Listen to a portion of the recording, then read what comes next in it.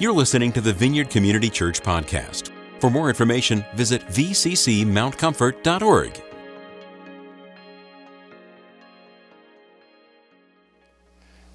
Rick mentioned I'm Chuck Kennedy, so if you've never seen me around here before, welcome.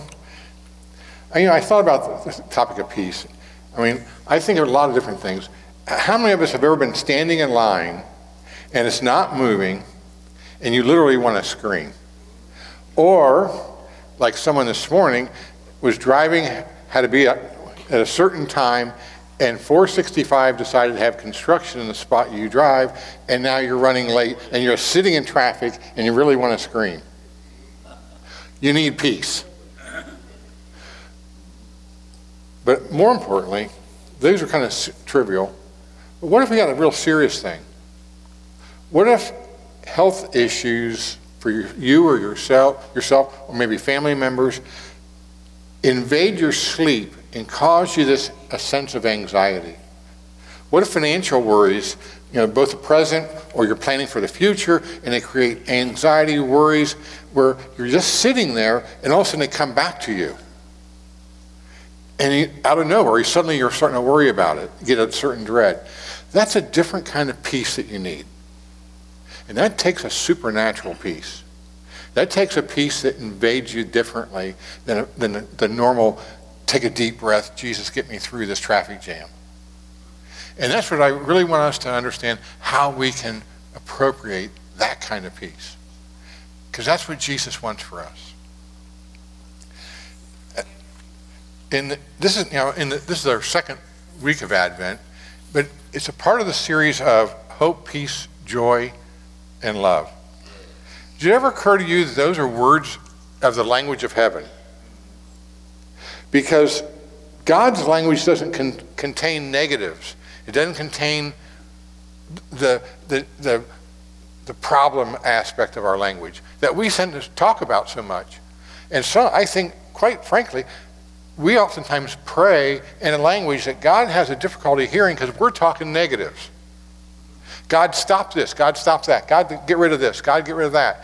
And he's like, because he wants prayer that really are about him, his goodness, his grace, his love, his mercy.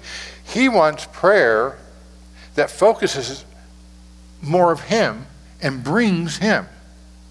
And so sometimes when we're praying, we're not asking for an infusion of anything. We're asking for something to go away. So one thing I want you to really understand, peace is something very different. Peace, and now listen, peace is not the absence of anything. It is a supernatural inrushing of grace that overwhelms all of our afflictions, that control our hearts, our minds, and it stays and protects and defends our heart and mind. Right on. Peace is something that comes, not that calls something to go. So it's not like the scientific definition of darkness is the absence of light. Peace is not the absence of anything. Peace is an infusion of something, and it's something very special. So while peace may cause things to go away, most often peace allows us to be comfortable, safe, even at rest in face of great difficulty. That's peace. And there's two aspects to the peace of God. You've got the power of peace, then you have the result of peace. And I think most of us focus on the result of peace, that general sense of well-being, that general sense that everything's okay, that I'm comfortable, I'm safe, everything's going to be fine. But we don't focus on the power of peace as a general rule. And that's really, when we're in a disturbance, that's where we should be really focusing. The other thing is, we have two types of peace. There's the peace with God, then there's the peace of God. Everyone that comes into Christ, the moment you say yes to Jesus, and you are given peace with God. This means you're no longer estranged and you're no longer in conflict. If you look at Romans 5, chapter 5, verse 1, it starts, "Therefore, since we have been justified that is acquitted of sin, declared blameless before God by faith, let us grasp the fact that we have peace with God and the joy of reconciliation with him through our Lord Jesus Christ, the Messiah, the Anointed One. I use the Amplified Version this time because it really pulls out. It's more than God's not mad anymore. It's really a reconciliation. I like it maybe better even how Paul writes to the church in Colossae. And it says, and through the intervention of the Son to reconcile all things to himself, making peace with believers through the blood of his cross. Through him, I say, whether things on earth or things in heaven. And although you were at one time estranged and alienated and hostile-minded toward him, participating in evil things, yet Jesus has now reconciled you to God in his physical body through death, in order to present you before the Father holy and blameless and beyond reproach. Right on. This act of grace establishes a relationship with God, and it's amazing. Some of us, when we look at the peace of God, we think of it being somewhat like, okay, that's an introduction, but it's so much more. You have just been put in a whole different standing. He declares you holy and his. You know how powerful that is? You're holy and his. You've entered in by adoption into the royal family, the family of God. You're a son or daughter, an heiress or an heir. You have come under the protection and authority of the very person of God. Peace with God. This holy connection now is established, a very real and powerful relationship. And I hope you hear this. With the creator of all things. You now have a relationship with the creator of all things by saying yes to Jesus. Yes to what he's already done for you. Say yes to the fact he's already forgiven. He's already looking at you and looked at you with favor and said, come to me, you will be forgiven. All you have to do is say yes. All right. And that's where you are. And this is all what you receive with this. It's that relationship, though, that of the peace of God develops as you develop in a relationship with the Father, with the Son, and the Holy Spirit. That becomes the peace of God.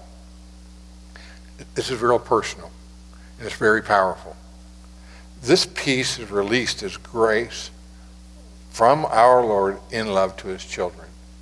It's released to you as you become in relationship. Jesus said, he was with us the last hours before he was about to go to the cross. He says to his apostles, peace I leave with you. My perfect peace I give to you. Not as the world gives to you, I give to you. Do not let your heart be troubled, nor let it be afraid. My perfect peace calm you in every circumstance and give you courage and strength for every challenge. Jesus says, my peace I give to you. My peace. He's not just saying peace as a general word. It's specific ownership that says mine, and I'm giving it to you. That's so stunningly powerful. That the very power of the heart of Jesus is coming to us. Not as the world gives you. You know, I think about how the world gives us peace. I don't know why. I think of the Roadrunner. I think Wile E. Coyote peace is what we all deal with. So we go to the Acme store and we get something that tries to give us peace. And then we all go over the cliff and go poof. Now see, I got the peace that the world gave me. I've talked about this in the past. I came home after a hard day at work and I said, I want peace. Some people say, I want peace, puff, puff, pass. Some people have all different types of ways of saying, I get peace from the world. And it always backfires. And it's always more dangerous than where you were to start. Jesus says something very different. We must understand and experience a part of the essence of God. His very character and person is pouring into us with power by the gift of peace. A supernatural move that is only found in the center of God's will and released to us. This is the ultimate gift of love and relationship. Yes. He is entering you with his peace. Who can disturb the peace of God? What army can be mounted up and say, we're going to shake up God? Really, what could swell up from hell and say, I will disturb the peace of God? Nothing. Nothing can disturb the peace of God. And he is saying, I will personally infuse myself into you if you reach for me. That's the peace of God. He gives his peace to us, his centered heart of confidence and calm in knowledge of who he is and who the Father is. He relates to us in a deep-seated harmony of unity, of bound by love. The very tranquility of God dwelling in us, dwelling in our being, dwelling in our mind, it dwells in our hearts, the peace of God. I just sit there and sometimes I'm dumbfounded by what Jesus does for us. As you think about that more and more, that the very peace of Jesus, the very peace of someone who's about to be arrested, taken to the cross, and he pauses and heals the ear of the soldier that's arresting him. That's the peace of Jesus that's being poured into us supernaturally. It's stunning. It's so unbelievable. And that's why everyone loves Ephesians 4. Oh, yeah. Ephesians 4, starting with verse 4. Rejoice in the Lord always. Delight. Take pleasure in him. Again, I will say rejoice. Let your gentle spirits, your graciousness, your unselfishness, your mercy, tolerance, and patience be known to all people. The Lord is near. Do not be anxious or worried about anything, but in everything, every circumstance and situation, by prayer and petition with thanksgiving, continue to make your specific requests known to God. And the peace of God, that peace which reassures the heart, that peace which transcends all understanding, that peace which stands guard over your hearts and your minds in Christ Jesus is yours. Do you hear these? It guards, it's a military term of a garrison, of sentries.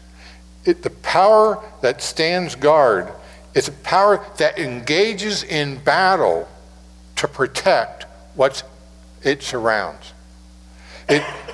It'll battle to protect your intellect, it'll battle to protect your emotions. You know, sometimes we get fearful and as emotions take over. Sometimes we really misinterpret in our minds, so we get a false truth.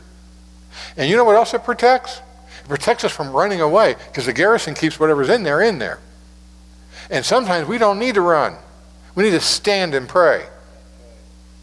And so this peace is ongoing.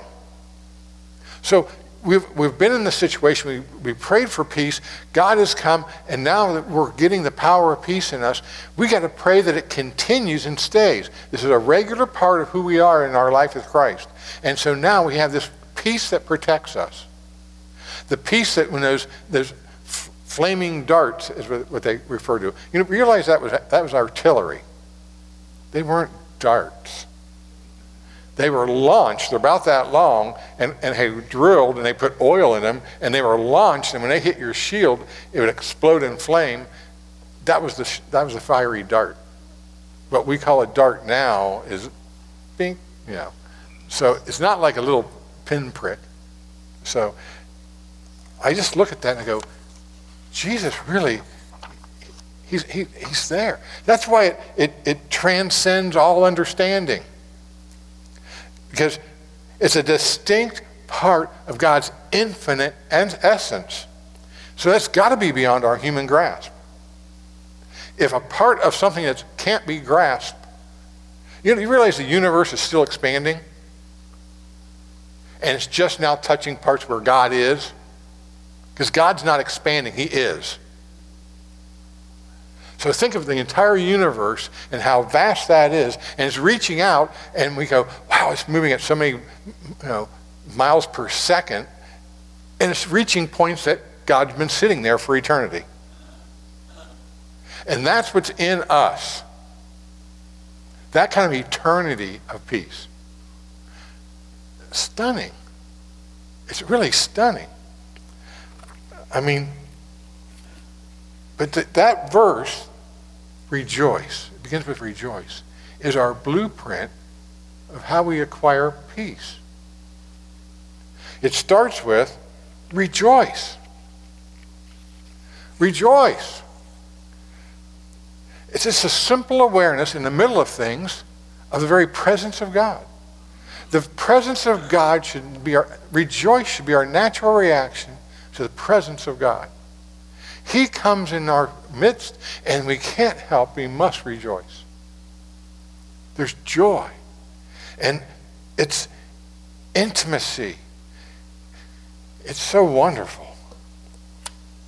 And then from that, we release a piece of that which is in our presence, which is kindness, which is being, just not putting ourselves on top. It's saying, go on ahead. It's when you see the turn signal in traffic, you don't speed up and just about touch the bumper of the car in front of you. Or the little thing that on these modern cars now, when you get up real close to something, it starts beeping. You're just like, beep, beep, beep, beep, beep, beep. You're like, I don't care. Simple kindness. Be aware. That's what happens. And then prayer. And it doesn't say pray when things really have gotten bad. It says pray in all things. You know what? Jesus is up there going, oh gosh. Chuck, come on. Will you start praying sometime soon? I'm going to have to clean this mess up when it gets really, really bad. Start now, would you? Because we got to pray. But we're overlooking.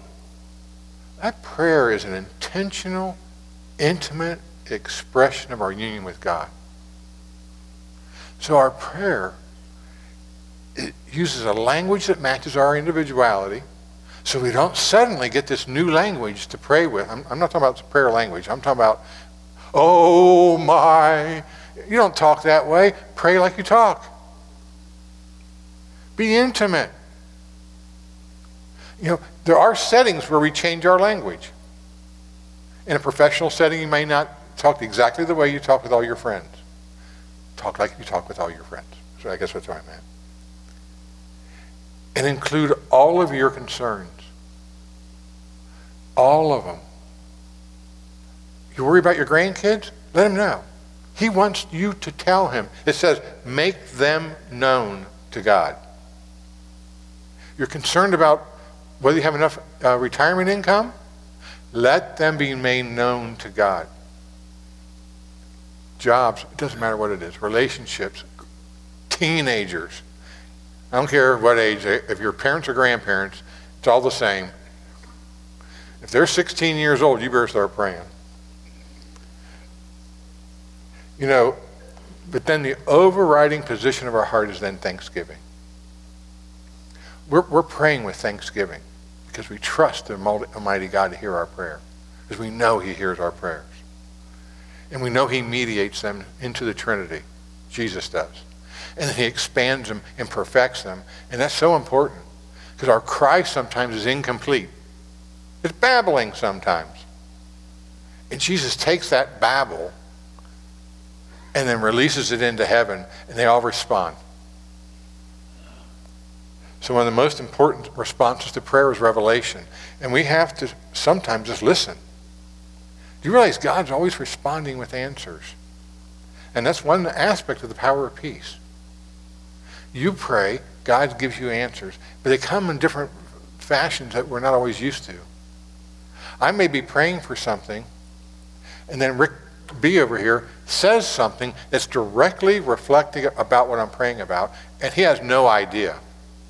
Because Rick B typically has no idea. I'm kidding.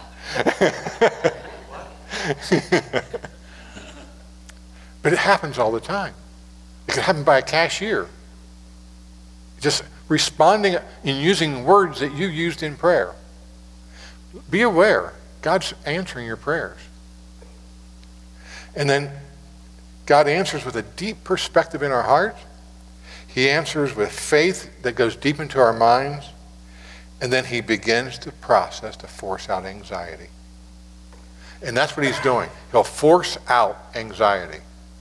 So it's very different than making everything, rainbows and flowers. Because maybe the circumstances don't change, but he will force out the anxiety in you and give you a new perspective. The other thing is, God gets us moving. Yes. Sometimes active participation in the solution is so important. Sometimes God says, stop asking me what you should do, get up off your rear end and just start doing. And then I'll go from there. It's amazing how many times just doing something is helpful. Okay, oh gosh, I'm so concerned about my job. Well, then start looking for jobs. Stop whining, start doing. God has a funny way of doing this, but he guides you in this thing. The Holy Spirit doesn't tell you the truth. He didn't say, I will send you the Holy Spirit to tell you the truth. That's what he says. He will guide you in truth. God's a great teacher. He leads you into knowledge. Because you're going to participate in this. Sometimes he wants you to do some of the things he's doing to become part of the situation, and then you come into real truth. Now you can deal with that situation through truth instead of what might be happening, what could be happening, what didn't happen but should still happen, and I think it's going to happen, and if it doesn't happen soon, I'm going to die. And so, I think the most important thing he does for us is he reminds us who is near. God is near. I personally think when Paul was writing that, they just blurted out. I think as he was writing, and he's talking about, rejoice in the Lord, do this, he's like, but God is near. Don't you get this? I think it just burst out of him. Because for him, that's so fundamental. He's the guy that's sitting in jail writing the letter saying, I'm joyful in all things. I've had good times and bad times, but I don't care. I can do all things through Christ. With a jailer on a manacle holding his arm up. I can do all things. He understands God is near. That's why he's at peace. That is so crazy. The very tranquility of God is right here. The very power of God to shut down all that wants to come against us is right here.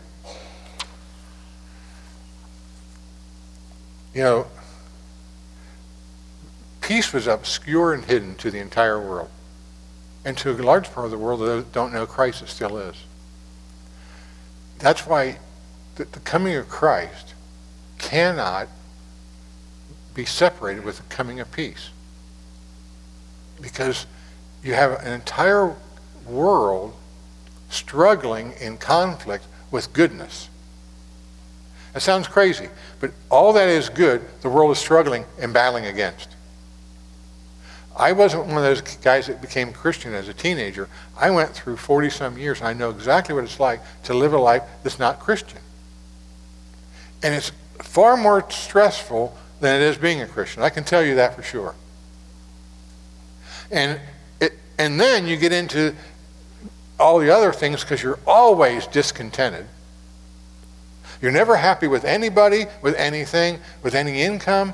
You're never content. Peace comes in and says, it's going to be all right. Really, having someone else's name on your clothes doesn't make the clothes really that much better, but it makes you feel like you've got something fancy. Total stranger's name on your clothes. But I want us to see that when heaven crashed into earth, into our existence, this baby would grow into a man that would make possible salvation and union with God. Jesus opened the door of heaven on earth. And we get to stand in that place of love and awe of the almighty presence of God. You know, I love that little Christmas thing, you know, from Charlie Brown, when he gives the story of Christmas. Do you notice he drops his security blanket? Next time you see it, notice he drops his security blanket when he talks about that. That was intentional. Charles Schulz insisted that the cartoon, what's that? Linus. Yeah, that's right. When he gives it, because I know what Christmas is, and he gives this verse. But it's really interesting that most people miss that he drops his security blanket because he has comfort in knowing of Christ. Let's read that real quick. While they were in Bethlehem, the time came for her to give birth. And she gave birth to her son, her firstborn, and wrapped him in swaddling clothes, and laid him in a manger, because there was no private room for them in an inn. In the same region, there were shepherds staying out in the fields, keeping watch over their flock by night. And the angel of the Lord suddenly stood before them, and the glory of the Lord flashed and shone around them, and they were terribly frightened. But the angel said to them, "Do not be afraid, for behold, I bring you news of great joy, which will be for all people. For this day in the city of David there has been born to you a Savior, who is Christ the Lord, the Messiah. And this will be a sign for you, by which you'll recognize him. You will find a baby wrapped in swaddling clothes and laying in a manger." Then suddenly there appeared with the angel a multitude of heavenly hosts, praising God and saying, "Glory to the highest heaven, and peace among men with whom he is well pleased." When the angel had gone away from them, the shepherds began saying to one another, "Let's go straight to Bethlehem and see this wonderful thing that has happened, which the Lord has made known to us." What does the angel proclaim? Glory to God. Peace. Peace. Isaiah said that the coming Messiah would be the Prince of Peace. Just so you know, the prince is typically the oldest son. Oldest son was typically the chief police officer, the chief in keeping the peace. So if something was disturbing the peace, he'd send the army out and quell whatever it was disturbing the peace. So the Prince of Peace is distinctive because it was a position of authority of peace. I think a lot of us, myself included at different times, really have a hard time appropriating peace. That a lot of us, we really struggle with stress. You know what? I shouldn't say this, but there's a whole lot of us that don't have the greatest health like we used to when we were 20. Things are going on. Tests go on. And this disturbs our peace. We have someone that's going to have a biopsy on Tuesday. Disturbs their peace. We have people that got the results, and those results disturbed our peace. A lot of us think about the future and our finances. Do I have enough? Some of us are worried about college programs. Some are worried about just the kids not getting. Some of you are worried that you don't kill your own kids. But you know, that's not what Jesus wants. When you and Jesus came together, he said, "I got something far greater for you. Just ask for it and come and get it." And so I think right now is the time for us to sit right now and receive peace. Whatever your position is to receive the Holy Spirit, I'm going to ask that you do this. Now, if you're not used to seeing this, what we're just asking for, we're going to take time and we're going to wait on the Lord and allow the Holy Spirit to come. We're going to allow the Holy Spirit to bring the power of peace to us. And we're going to ask him to move in those areas in our heart that are disturbing us. If you like to stand, you can stand. If you like to sit, you can sit. I'm going to be honest. When I'm asking for peace, I sit, I do better. Because I'm relaxed, I'm receiving, I'm relaxed. I'm just letting the Holy Spirit move. But if you're better when you stand, kneel, Holy Spirit, we're asking you to come. We're asking that you come and fill us with peace. I ask that you engage us right now, Lord. Come. Let yourself be known. If you're a worship leader, be selfish right now. Receive peace. Just relax. Let peace come. Let the Holy Spirit come.